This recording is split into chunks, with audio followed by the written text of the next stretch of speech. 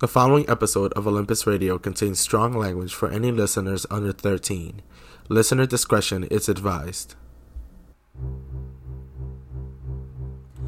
A half-blood of the eldest gods shall reach 16 against all odds and see the world in endless sleep. The hero's soul a cursed blade shall reap.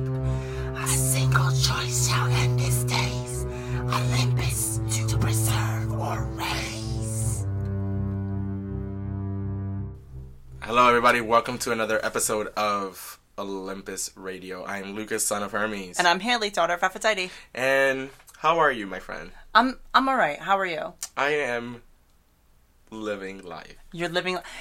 Honestly, I can tell why. Because you know what? You know what? We have changed the format of this podcast. Oh, yes we have. Yes we have. You know, would you like to tell them or... Sure. So... We're just trying to... It is difficult to talk about the mythology and everything that kind of encompasses that without being sort of explicit. So we've changed our rating. Yes. On iTunes and Spotify and our hosts and stuff like that from clean to explicit because there's so many adult themes and there's triggers and stuff like that for people that it's just better off that if we're going to do the mythology breakdown, and we're going to do the mythology breakdown, we're going to do it the right way, unadulterated. And we're not going to really... And that means that it also gives us way to kind of, if a expletive leaks out every once in a while... It's okay, because we're all adults here. We're all adults here. Some of us, but... I mean, I'm sure... I don't think there's anything that can stop kids from listening to explicit podcasts anyway. Yeah. Like, they're going to find a way. Yeah. But, I mean... Plus, it gives us an opportunity to speak and voice our actual opinion without sounding like we're glossing over a lot of things. So, which, I'm glad you brought that up, because I want to say something that I didn't say in one of the other episodes. Because I stopped myself because I was like, no, we're a clean rating, but now we're not. No, we're not. So what I was going to say about when we were talking about Dionysus, and I asked, what are they going to do when he's done with his 100 years of service at the camp? Mm-hmm. I was going to say, well, they're just going to have to pimp out Dionysus and start banging out those babies. Wow. To start getting his kids to grow those vines. So that's where we're at in terms of rating. All right. This is cool. Yeah. Was there anything that you ever wanted to say that you didn't get? We're airing it out right now before we even start the summary. No, for me it was always just difficult, like, trying to do my own chapter summary in my own terms without, like, being my real authentic self. Yeah. So it was a challenge, but it was good to do it that way. You actually came to me and told me, "Hey, we're gonna have to change this because." Yeah, I thought about it. I thought about the ability to reach more people and be more relatable to people, and so honestly, it's all so that more people can listen to this podcast. Because yeah, we love to get viewers. We would love it. We would love to. Or listeners. Sorry, I keep saying viewers. Yeah, we actually had a thing about that before we even started the thing. He keeps saying viewers, and I'm like, what are they looking at? Are they just staring at our logo? Like, yes. But please rate and review us. It really helps. Yeah. It really helps. Please, it really does. Honestly, like, and at this point, it doesn't take long. Just go on to iTunes, go on to Apple Podcasts, just hit that 5-star. Boom. We're trying to do the best we can. All right. So last chapter we covered was chapter 6. Yes, which was... I become Supreme Lord of the Bathroom. Exactly. Yeah, exactly. So briefly tell us what happened. Well, last chapter, I gave you my heart. The very next chapter, you gave it away. I like that. Thank you. That was cute. Yeah. That was cute. See, okay. I'm not changing that much. I honestly will probably still do the same stupid jokes. All right. Well, last chapter, Chiron started showing Percy around. He showed him the cabins, he showed him the rock climbing wall, showed him pretty much all the main attractions at camp. And essentially, Chiron kind of broke things down for him a little bit too, in terms of lore and everything. And then he just kind of left him with Annabeth. And then Annabeth kind of introduced him to his new cabin. Mm-hmm. Percy kind of made a fool of himself, tripped through the doorway. You know, Oh, wow. happens to all of us. Mm-hmm. And then Annabeth kind of scolds him. Nobody's telling him anything and making him feel really stupid about it. Yeah. And then Aries camper Clarice comes over, tries to give him a nice, awesome swirly, introduce him to that shit water, and the toilets and showers and faucets explode and kind of push them out, saves them. He's dry. He's the only one that's not wet in the girls' bathroom, and He got everybody else wet. yeah, he got everybody else wet. That's the son of Poseidon for you. All right. And it kind of All right. ended with Annabeth being like, I want you on my team for Capture the Flag. Exactly. Which is Yes, the sir. opposite of what happens in the movie. Ooh. Someone's still a little bit salty because they saw a certain film last night. Lucas told me I had to watch it. I didn't want to. I was going to stop at Medusa. Like, I made it as far as Medusa. Okay? What was the line that she said that made you stop? Like, I dated your daddy. And I'm like, are you fucking kidding me?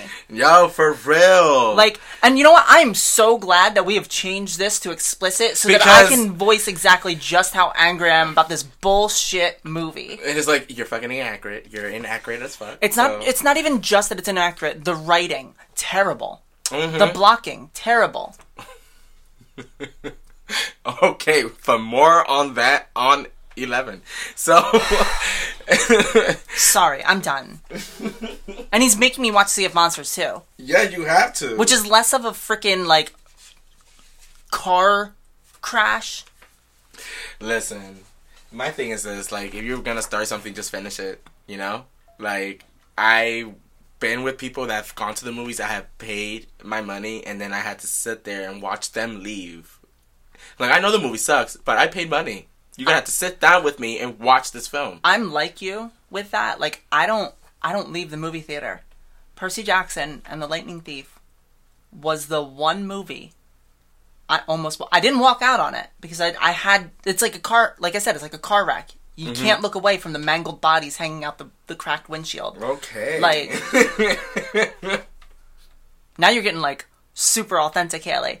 But like, you can't look away, and that's what it was in the movie theater. But I almost walked out of that movie literally scene one. Wow. I almost turned it off last night. Scene one. Because, like, Because everything Poseidon just walks out of the water as a giant, and some fisherman dude's like, Gojira! Gojira! Like, he doesn't say Gojira, but They don't even show up until, like, almost the very end of the film. who? Or the very end of the book, sorry. Yeah, no. Poseidon. You don't even see it, but he's like all over talking to Percy in his head. Like, no. He just gives him signs and helps him out. In the book. Yeah. Don't look at me. But it's like Okay. so subtle, you can't even tell. Okay, alright. So, this episode we're covering chapter 7. My dinner goes up in smokes. Alright. Are you gonna be okay today? I'm still fuming. I'm sorry. Okay. It was a traumatic experience. I have to, like, talk to my therapist about it. Whoa. It was serious then. Mm-hmm. Okay.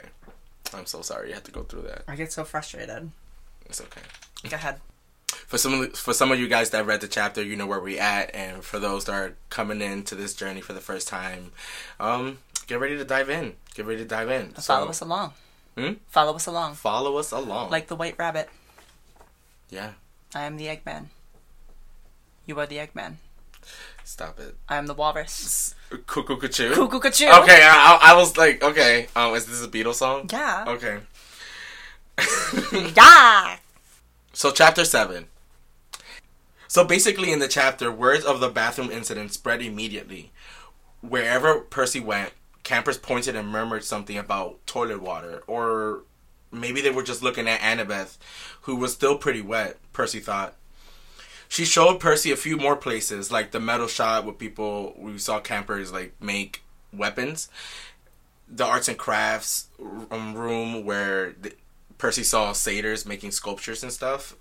And the climbing wall, which is very interesting because in the book it was described as being consist of 2 walls facing each other that trembled, like, through boulders that you spray lava and collide with each other if you didn't reach to the top. Is that your boulder? That's a nice boulder. I love that boulder. So when they return to Canoeing Lake, Annabeth tells Percy that dinner is basically at 7:30 and to follow his cabin to the mesh hall. Percy tries to apologize to Annabeth about the incident. Whatever, she said. And that it wasn't his fault either. Annabeth looks at Percy skeptically. Yes. And that's when Percy realized that it was his fault. He didn't know how, but Percy made the water shoot out from the bathroom fixtures. Somehow, the toilet responded to him. Annabeth quickly tells Percy that he needs to speak to the Oracle. And Percy's like, who? And she's like, not who, but what? I'll talk to Chiron. And he's like, again, like, thank you. Thank you for this information that I do not know anything about. But let's proceed. Percy stares into the lake, wishing someone would give him, like, a straight answer for once. No kidding. No, for real. And then he noticed two teenage girls sitting legs crossed at the base of the pier, about 20 feet below. They're sitting crisscross applesauce. Crisscross applesauce? It's so cute. Oh, wow. Sorry. No, it was cute. So in the book, they're described as wearing blue jeans, shimmering green shirts, t-shirts to be correct, and brown hair that floated loosely on their shoulders as minnows darted in and out. What are minnows? Little fish. Got and it. it's a good thing they're underwater because I am thirsty. Whoa. Whoa. They both waved at Percy like he was a longtime friend. So Percy waved back. Don't encourage them. Naiads are terrible flirts, Annabeth said. My type of girl. Exactly. Which brings us to our mythology breakdown. The introductions of the Naiads. Yeah, the Naiads. And today, I will not be doing the mythology breakdown. The past few times I've, done the mythology breakdown, but Lucas is doing it today, so... Hey. So, take it away, Lucas. All right. So, Naiads is the water form of nymphs in Greek mythology. Now, nymphs are these creatures that are vital and associated with the elements of the earth. Like nature spirits. Yeah, nature spirits. Like, there's a nymph for like trees and stuff. There's a nymph for the wind. And then the nymph specifically that is in this chapter is the water nymph, the Naiads. Mm-hmm. And in Greek mythology, the nymphs or Naiads are ancient Greece and important figures and are considered to be minor deities. The importance of nymphs came because of their association with the elements of nature, with many nymphs associated with vital elements of water. So in this version of mythology, they're all daughters of Oceanus, the Titan, a god of the ocean, and they're considered to be very beautiful but vengeful as well. Does Oceanus have them, or is there somebody that he gets jiggy with? So in this version of mythology, like Oceanus, their 3,000 daughters are also like the Naiads were innumerable daughters of Potamoi. It looks like Potamoi. Potamoi. Potamoi. Potamoi. So Polaroid. It's a Kodak moment.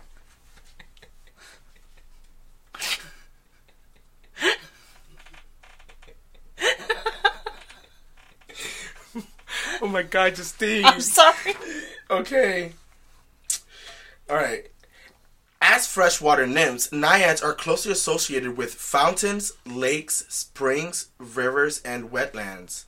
But in general speaking, Naiads are not considered to be most helpful nymphs in Greek mythology, for they could be very vengeful and angered. So an example of a vengeful Naiad comes from the story of Daphnis and Normia.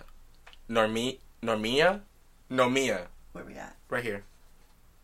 Yeah, I'm gonna say Nomia. Nomia? Nomia. Nomia. Nomia, no. So in this story, I keep saying Delphine. I know. Daphnis was a shepherd in Sicily, and Nomia was this water nymph or naiad that fell in love with him. But, like, she was literally devoted to him and faithful to him, but he was deliberately intoxicated or in love with a princess in Sicily. I think she literally got him drunk, too. Oh, Yeah. Okay, so she seduced him. Yeah. Okay. All right. She, like, roofied him, probably. Okay. Women can be predators. Exactly. Not just men. Not just men.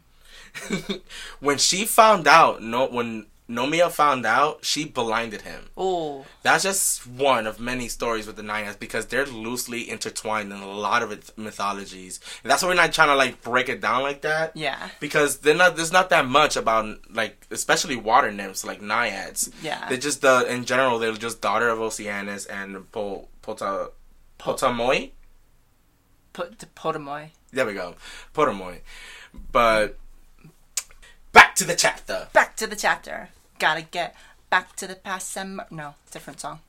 That was a solid show, though. So, Percy, feeling overwhelmed, said, Naiads? Nope, that's it. I want to go home now. I'm like, I don't blame him. Yeah. I don't blame him.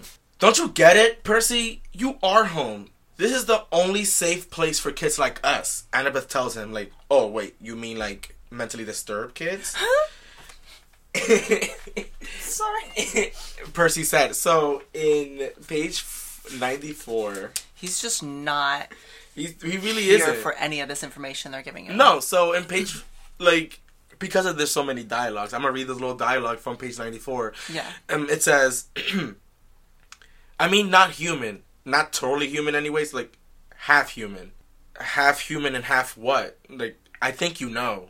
I didn't want to admit it, but I was afraid I did. I felt the tingling in my limbs. A sensation I sometimes felt when my mom talked about my dad. God, I said. Half God. Which is very interesting. Like, finally, the first piece to a variety of puzzles that you're about to get into. Yo, God. Like, Oh, thank gods. you. Oh, gods. Annabeth then tells Percy that his dad isn't dead, but one of the Olympians. Percy thinks it's crazy at first, but Annabeth quickly assures him that that was one of the most common things gods did in old stories, was running around, falling in love with humans, and having children with them. Which, in my opinion, she's literally skimming. Like, she didn't even hit a threshold of half of the crap they were involved with. Oh, dear God. They were responsible for the Trojan War. They were they were responsible for the annihilation and the extinction of the Amazons, which they are a real Greek mythology story. Yes, absolutely. And we will get into them. We will get into them.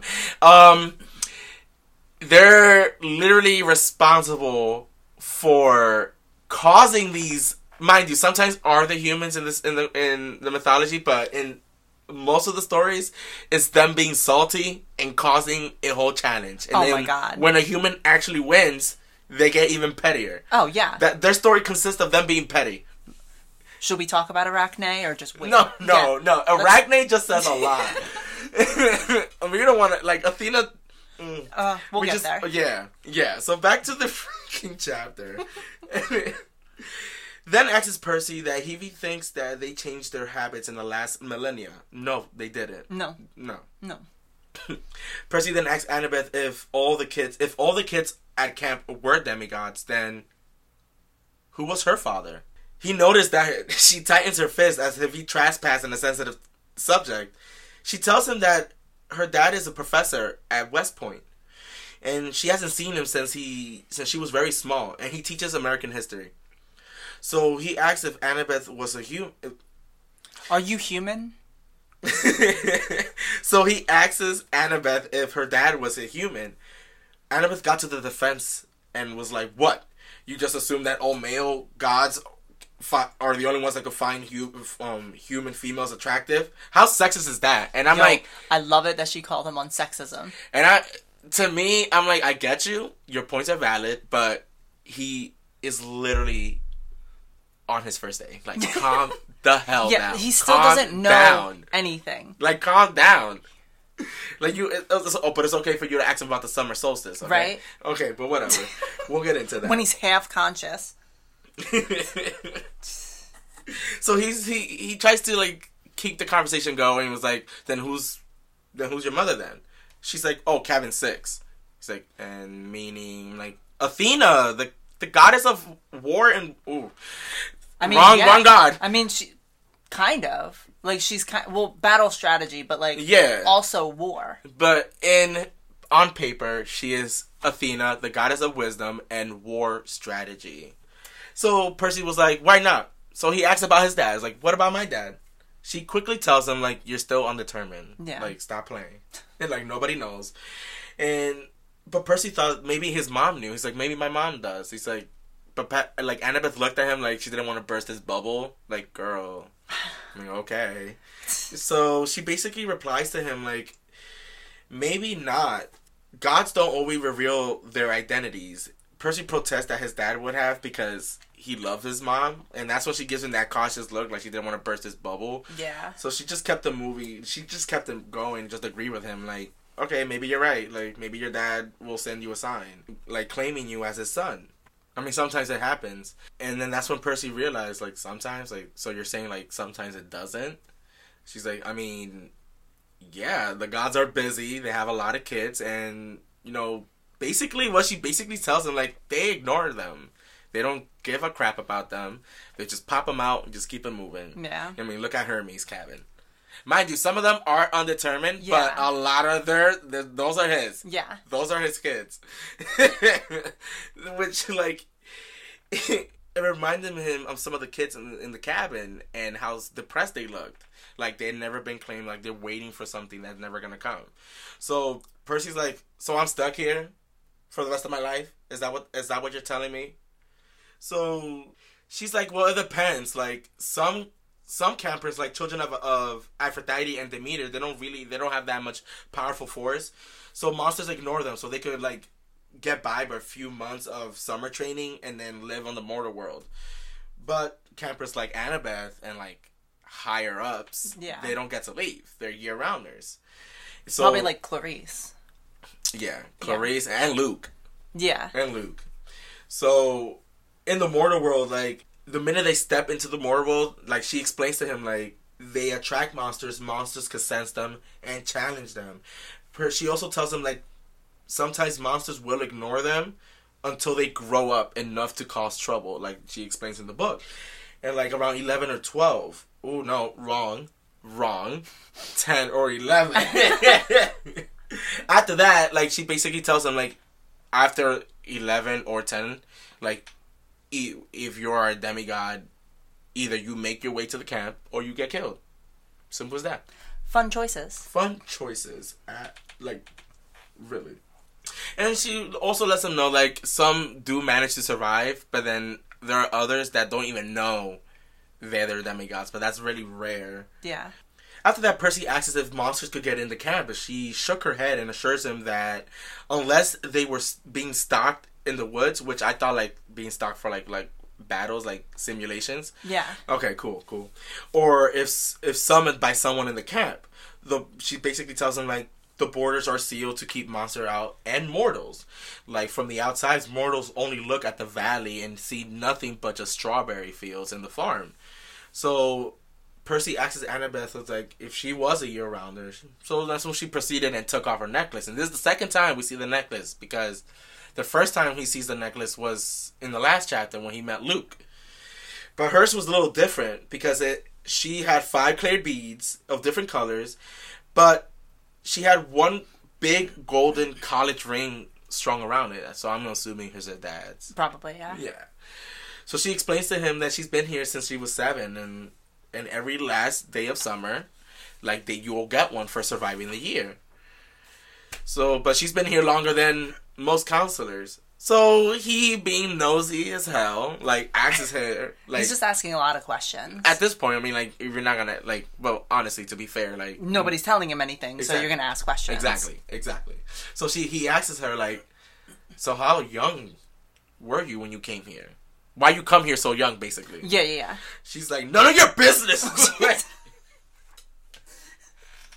None of your business. Like, so Percy's like, oh, okay. Sitting there mad uncomfortable. Yeah. And then, so basically he just proceeds on changing the subject. And he's like, okay, so basically you're telling me that I could walk out of here, no problems. She said, yeah, you could, but not without Mr. D's or Chiron's permission. Like, and then she proceeds on telling him, like, they won't just give you permission just like that. Like, they'll only give you permission at the end of the summer or when you get a quest.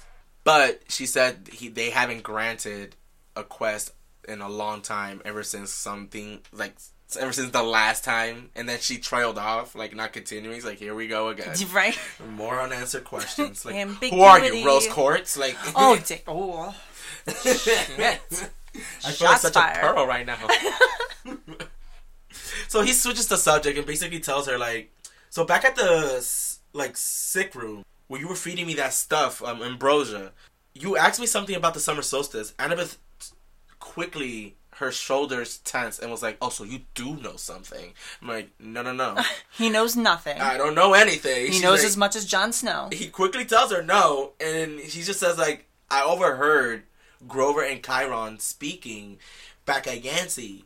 You know, they're saying that they don't have enough time. They're running out of time because of some deadline. So she replies that she wishes she knew, but that she definitely knows that Chiron and Grover do know something, but they're not telling her. So she basically says to him, like, something is definitely wrong in Olympus. Because the last time they were there, everything seemed normal. So Percy interjects, like, wait, you've been to Olympus? Which is, like, really cool before I finish the chapter, which is really cool because reading this a second time and a third time and, like, finishing the thing, he's like, here is once again another important little tidbit. Mind, I'm gonna read it right now, but I didn't notice that. Like, yes, like, okay, so at the very end of my chapter summary, like, she basically said, yeah, we've been to Olympus. Some of us Year-Rhiners, like Luke and Clarice, took a field trip to go to Olympus. Yeah. And I'm thinking, now that you're reading the books entirely, I'm like, whoa, here it is. Yeah. Here it is. Mm-hmm. And then she basically tells Percy, like, after we left, like, immediately after they left, like, the gods were fighting. There were storms all over the city. Like they were pissed. Like, they lost something. So I'm like, wow, why didn't I put this together? But Percy basically, like, tells her, like, how do you get there? Yeah. So he's like, she's nonchalant. And her nonchalant attitude basically tells him, like, it's the Long Island Railroad, you know? You get off Penn Station, the Empire State Building, the special elevator to the 600th floor. And then she looks at him like he's sure, like, he knew where it was already. He's like, and then she tells him, like, you're a New Yorker, right? And I'm like, I don't want to say the B word. I'm like, yo, you really, like... You're gonna swing on her. I'm like, wow. Just the condescension. The condescension. Like, it just drives me crazy. Just how patronizing can you be?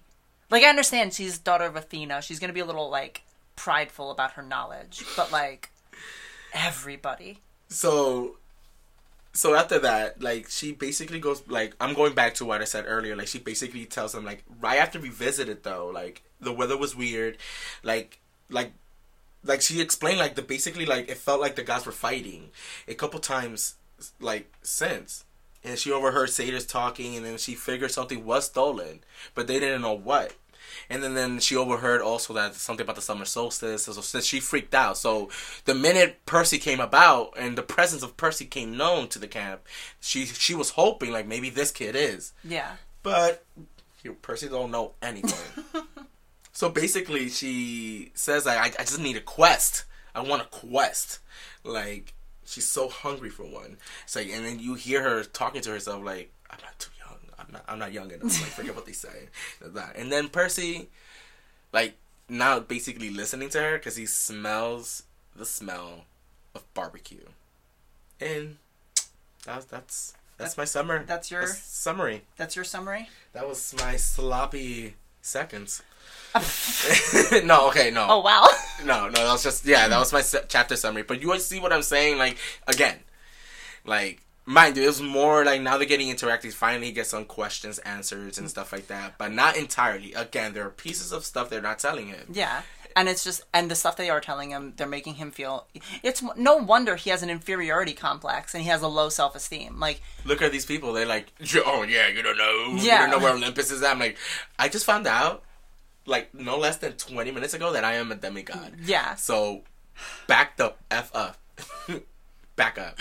So, proceed. What happens? So next, Annabeth actually, like, he smells the barbecue and his stomach growls, and she's like, bro, just run along to cabin 11. I got some stuff to think about. Just go back to your cabin. So he gets back, and everybody's kind of having a grand old time, you know, hanging out, waiting for dinner to sound, and Percy plops himself down on his little patch of floor that he was given, his little slice of heaven in Hermes' cabin. Oh, beautiful. And he starts, you know, he looks around and he starts noticing similar features in some of the campers. They got sharp noses, upturned eyebrows, mischievous smiles, things that, like, teachers would look at a kid and be like, oh yeah, you're a troublemaker. Oh, mm-hmm. And, like, in my school, they would put, there was, like, two types of teachers in my schools when I was growing up. They would either put the troublemakers, like, because I've seen those types of kids, up front, and they're like, you're going to sit right here where I can keep an eye on you because you're not making trouble in my class.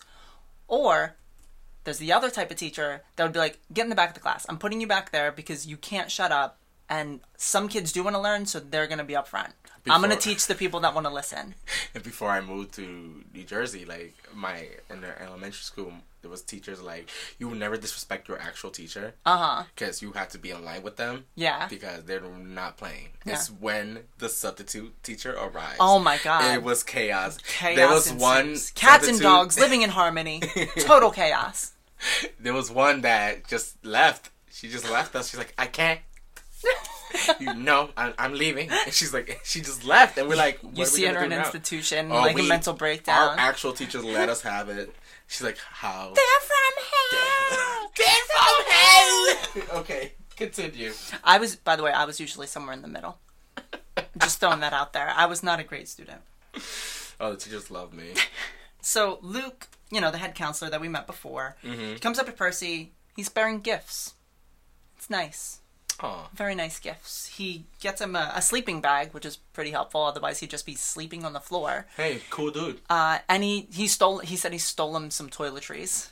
Nice. Which is really good because, like, what was he gonna do? He has no mortal money. Like, how was he has no drachmas. How was he going to get a toothbrush? How was he gonna get shampoo and conditioner? Like, how was he gonna get soap to wash his ass after training? I figure, like, he'll do some Katara stuff and just water bend the water. He doesn't even know how to do it. He doesn't even know he can. But anyway, Luke sits there. He actually sits next to him, you know, and he starts talking. They start a conversation. And kind of Luke notices that Percy's feeling down because Percy really feels, I mean, pardon the reference. I didn't actually even really mean to do this, but, like, Percy feels like a fish out of water. I didn't, when I wrote it, I didn't mean to do it.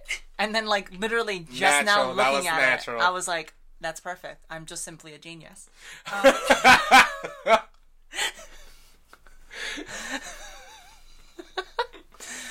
So your powers are inconsequential. I don't even realize that I'm doing it at this point.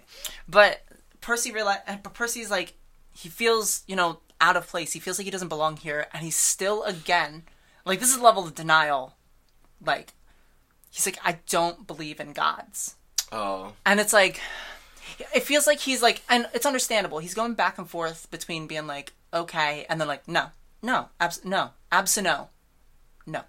I mean, at this point, what else prove? Like, I understand you have your doubts and you're skeptic about a lot of things that's happening right now. It's all within one day, but come on, bro. He's still got so much on his mind, and there's still so much that nobody has told him.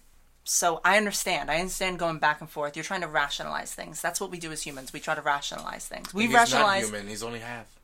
He doesn't believe that. So.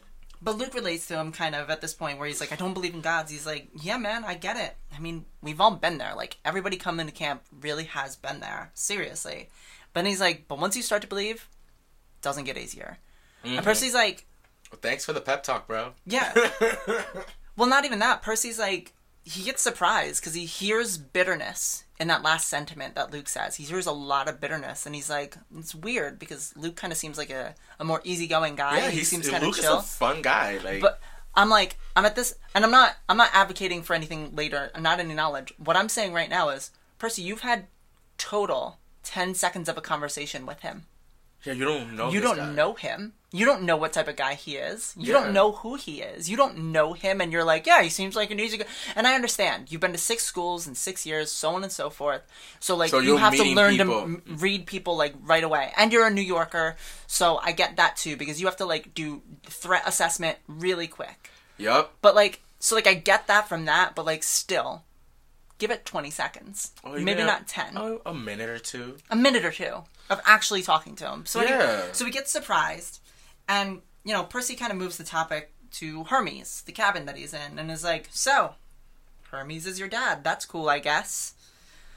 And Luke's like, Poor kid, yo. He's really trying to make some friends out here. "Oh my god!" Like, it's the way. To the one person that's really being cool to him, like, So he's all weird and And- angry, like, yeah, oh, I don't know. okay. And so Luke's your like- dad. Your dad is a whore. So you- I'm sorry. and Luke's like, "Yeah, it's great. It's awesome, wonderful, wow." Like, he's like, "Yeah." Oh, he's just that's him. salty. Yeah, he's just like, whatever. And he kind of lists the things that Hermes is the god of. He's like, "Yeah, that's him, Hermes, god of messengers, medicine, travelers, merchants, thieves, and pretty much anyone who uses the roads." And Luke's like, "That's why you're here, because Hermes ain't picky." Mm. And it's like, he kind of like downgraded him. He's like, "You didn't mean to call me nobody." Because, like, that's Yeah. kind of what it implied. It's like, it doesn't matter who's here. He doesn't care about who you are. You're just here because you're on the road. Thus connoting that, like, he isn't anybody of note. And Percy's like, "I'm sure he's just got a lot on his mind. He didn't mean to call me nobody." And again, you don't know him. Yeah. You don't know what he has on his mind See, or not. if I was Percy, I'm like, okay, pal. Is this my floor right here? Okay. Well, I'll talk to you later. Let me know when dinner's ready. Bye. I'm like, oof, that was like a lot. It's like, I did not need you to unload on me. Right? I have my own issues. Like, my Mom mom. just died. For real. I just woke up. And then these last chapters, it's still the same day. Yeah, It this is all still day the one. same day. This is day one. These last 3 chapters is still day 1. So then Luke, you know, admits he's only ever met his father once. And Percy was, you know, Percy's kind of waiting for Luke to kind of expand on the story. But he doesn't. So he doesn't really want to talk about it. So Percy just wonders, you know, if the story involves the scar on his face that he may have gotten in that story.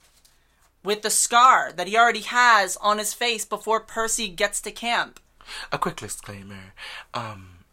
Haley recently just watched the Lightning Thief film, and she is highly upset that Luke never had a scar in the entirety of the film until, in their version, Percy gave him the scar.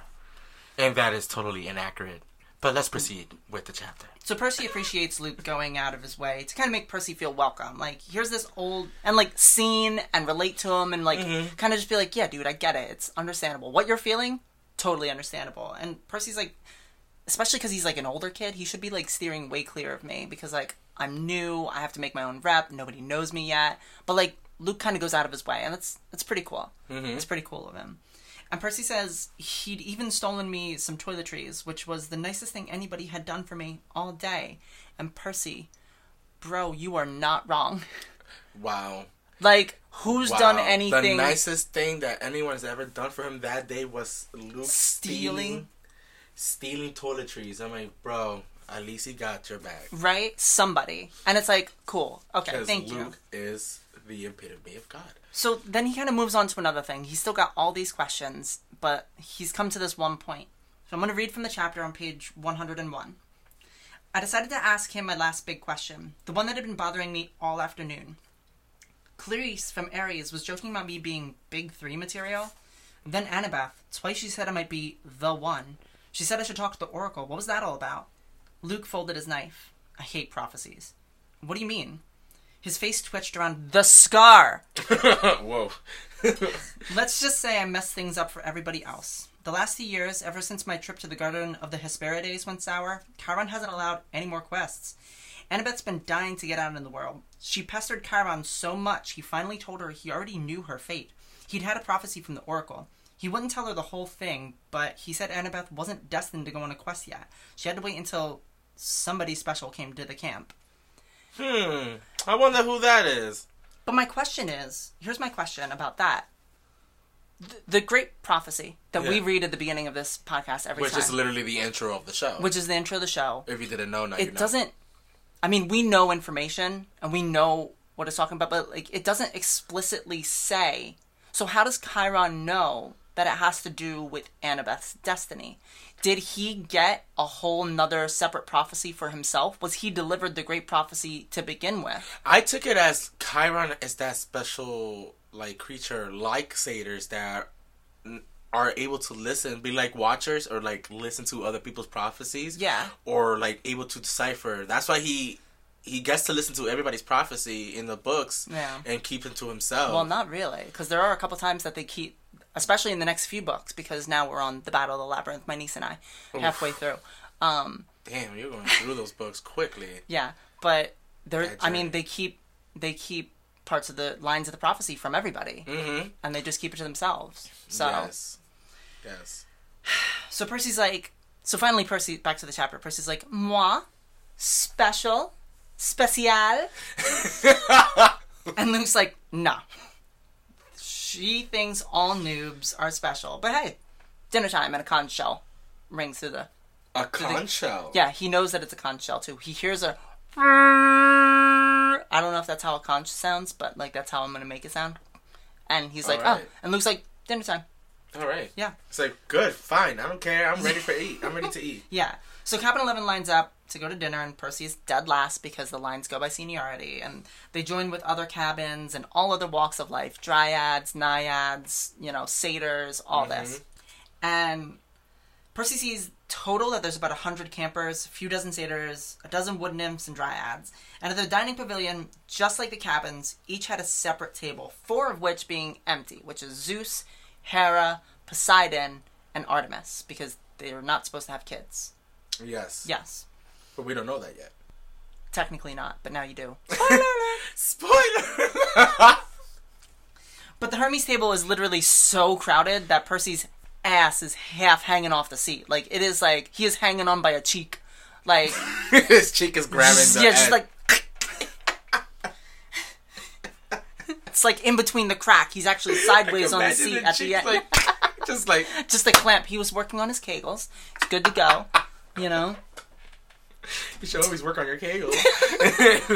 So he sees Grover sitting out over with Dionysus at table 12. That's the Dionysus table, which is like super weird to me because Dionysus is sitting at the table too with the satyrs and his kids and stuff. And it's like, knowing Mr. D the way that we do, what kind of conversations do they have? And you know what?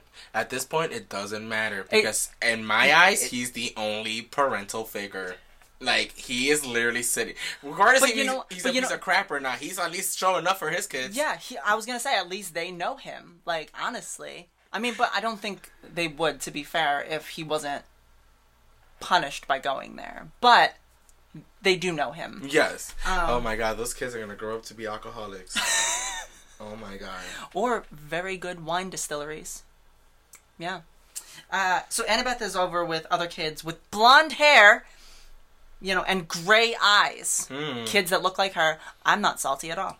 And Clarice is pretty much dried off and cooled off at this point. She's sitting with her cabin at table 5, having a blast at this point. Seems to completely forget about it. So they're all sitting there, and Chiron offers a toast of, to the gods. And, everybody raises their glass, echoes it. Does Dionysus raise his goblet and say to the gods? No, he is a god. He's looking at everybody like, yes. So then does he just like look around and give like a queen's wave? Oh my god. Thank you.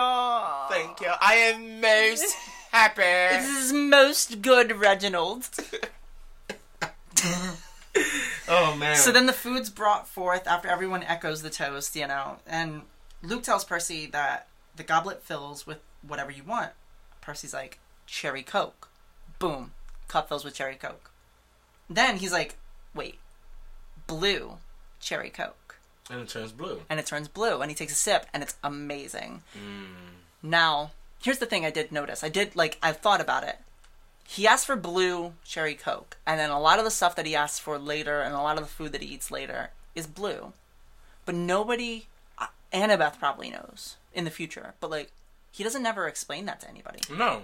So what do the other campers think about this kid who just is but quirky honestly, and eats blue food? And, like, it's like, they probably just assume, like, oh, he's Poseidon's kid. He probably just likes blue. How quirky. But then, like... How on brand. It goes along to say, like, nobody's judging because ain't nobody got room to talk. I mean, true. But, like... like, Hephaestus kids are just always creating and destroying. Well, yeah. But... So I was just wondering, what would you ask for first? You know what? Save it for the lightning bolt round. Okay. Okay. But me, personally, because I'll have a different answer later, but I would also... The first thing, not the actual thing I would drink, the first thing I would ask is fire. I would ask to see if it would fill with fire, because then I would turn to the person next to me and be like, did you put your name in the goblet of fire? No. I said it last time. But this is, like, I wonder if it would fill with fire. Do you think it would? Because then you actually have that. No, I think the god, when you're dealing with god magic, I think they're not dumb. I'll be like, okay, you're playing games. Fine. I think the god would be like, what you really want to drink? Stop playing with me. And then I just never get anything because they're like, no, she You plays get too dust. much. She plays too much. Yo, for real. So then the food's passed around, and Percy sees everyone walking up to the central brazier, and Percy's like, what the fuck? What is everybody doing? Is there dessert up there? Like, is there more because no food? one is explaining things to him. Nothing. Okay. So Luke actually is like, come on, Percy, and he takes Percy towards the fire as well, and Percy sees better what everyone is doing, and they're dropping the best pieces of their plates into the fire. And I'm going to read from page 104, so follow along if you want to read along with me, but like... If you didn't, just listen up. Of what's happening. Luke murmured in my ear, burnt offerings for the gods. They like the smell. You're kidding. His look warned me not to take this lightly, but I couldn't help wondering why an immortal, all-powerful being would like the smell of burning food. Luke approached the fire, bowed his head, and tossed in a cluster of fat red grapes. Hermes. I was next. I wish I knew what god's name to say. Finally, I made a silent plea. Whoever you are, tell me, please. Which is depressing. It's like, it's can crushing. It's so depressing. Can crushing. Soda pressing. Oh, damn. Whoo. That went over me. Wow. Wow, you're coming. You're getting creative with these jokes. Really, you have to. You can't rekeep that. I forgot that you actually did the Goblet of Fire thing, so that one's on me. So everyone gets back to their seats after they, throw. And it's depressing because Percy's like, I just want to know who I am. I want to know what's going on because nobody's telling me jack or shit. Like, exactly. Nothing. So everyone goes back to their seats, finishes their meals, and it's time for a rousing speech from Dionysus, where he kind of welcomes everybody in his own special Dionysus way, and he announces capture the flag on Friday. Says he couldn't care less who really holds the laurels, and he welcomes the new camper, Peter Johnson. What? Oh, Percy Jackson. Percy Jackson. So Chiron pretty much does what we just did and corrects him, and he says his name. And he but honestly, at some point you gotta know that he's doing it on purpose because he calls it all types of different names except his actual name. I know. I love every second of it. But like, so Mr. D ends up dismissing them to the campfire where there was sing-alongs, s'mores, jokes, and Percy actually, like, nobody was looking at him. Nobody was paying attention to him anymore. Nobody was whispering about him. So he's like, he actually starts, chilling into the groove. Like, he starts feeling okay. And he's like, actually, too, I am starting to feel kind of like home. Yeah. And he's feel like, warm. Feel warm. And, like, he feels cozy. A little bit more welcome and everything like that. He's with his peoples. So then that night, he goes back to his cabin, holds his minotaur horn like a stuffed teddy bear. Aww. He does. And his last thoughts are his mom's story she'd tell him, not to let the bed bugs bite and stuff like that. Horribly depressing, because he's 12. Oh, that's right. And I literally forgot his mom is still dead. Yeah. Quote unquote. He does remind himself a couple times throughout the chapter. I didn't cover it, but it does remind himself, like, listen, especially after the blue Coke. Yeah. He's like, she's not gone. If there's an underworld, but then he like gets jogged out and he doesn't think the whole thought. Yeah. But he after wants to continue with the day. After he thinks about his mom, he's laying down and he falls asleep instantly. And finally, that's the end of his first day at camp. And that's the end of chapter 7. Finally. Holy golly gee willikers, Batman. Guess what the hell? 3 chapters deep. And he knows next to nothing. Nothing. Like, at this point, he knows, like, 1% more than Jon Snow knows. Because Jon Snow knows nothing. He just tell him who to kill, where to kill it at, and he just swings that sword. Aim him at something, good to go. And for some reason, everyone just grab... Wait, no. This is not a Game of Thrones No, fight. yeah, for real. It's crazy. It's crazy. That's just the first 24 hours. That's just the first, of his being conscious. No, because he woke up sometime throughout the day. So it wasn't even 24 hours. Oh my All God. of that happened within less than 24 hours. Yeah. Oh, that's right. That's right, because he was the first, like, when he actually arrives at camp, he was in and out of consciousness. Yeah. And so he wakes up partway into the day, they give him the tour, and then he gets through dinner. And they're all just bombarding him with, like, oh, you're a demigod. Oh, by the way, we're all part of the gods. Your Gods father's a exist. god, your mother's probably dead. Yeah. Sorry about that. Probably. And it's like, wow. Hey, there's some kind of prophecy. You might be part of it. Speak to the oracle. You don't know what that is? Oh, too bad. Too bad. Like... All right, let's get right, because we can't say enough. We've said it so much. We've talked about it. We're pretty much beating several dead horses about them not telling him anything. Sadly, it's not going to stop ever. Exactly. Yeah, there's going to be a whole mountain of horses that we're beating by the end of these books. Okay. Because people don't tell Percy anything. So now we move to our question portion of the show. Our lightning bolt round. Lightning bolt. What's yours? What is yours? What would you ask for if you could have any non-alcoholic in the... Green mango juice. Oh, sorry. I was very judgy. Wow. Wow. Sorry. Okay. What would you have? Honestly, I would probably go with cherry Coke. But, like, I would go with, like... And you have the nerves? What? And you have At least it's not Diet Coke. Honestly, you know what? I don't know.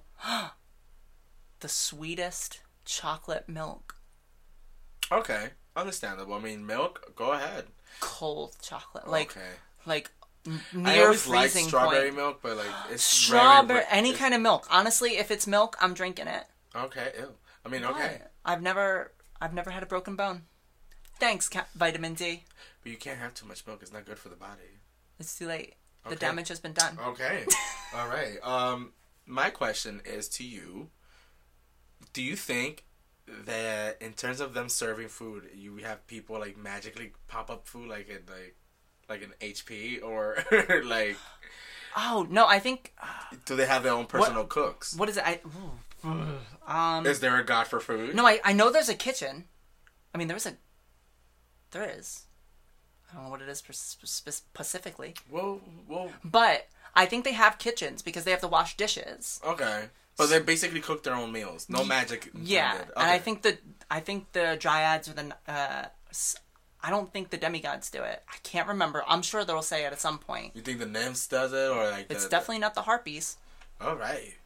'Cause Yeah. they stand guard. Okay, we're gonna get through that next chapter. But... Yeah. All right. All right. Do we have a listener letter today? We do not, but if you would like to send us your fan story or any questions or any comments about the podcast, anything you think we could do better, anything you think we could do worse, I mean, you wanna... whatever you want to, just send us something to olympusradiopodcast@gmail.com, spelled exactly how it sounds. All right. Well, We look forward to hearing from you it's too. a very decent episode. It was Yeah. not that long. All right. That's what she said.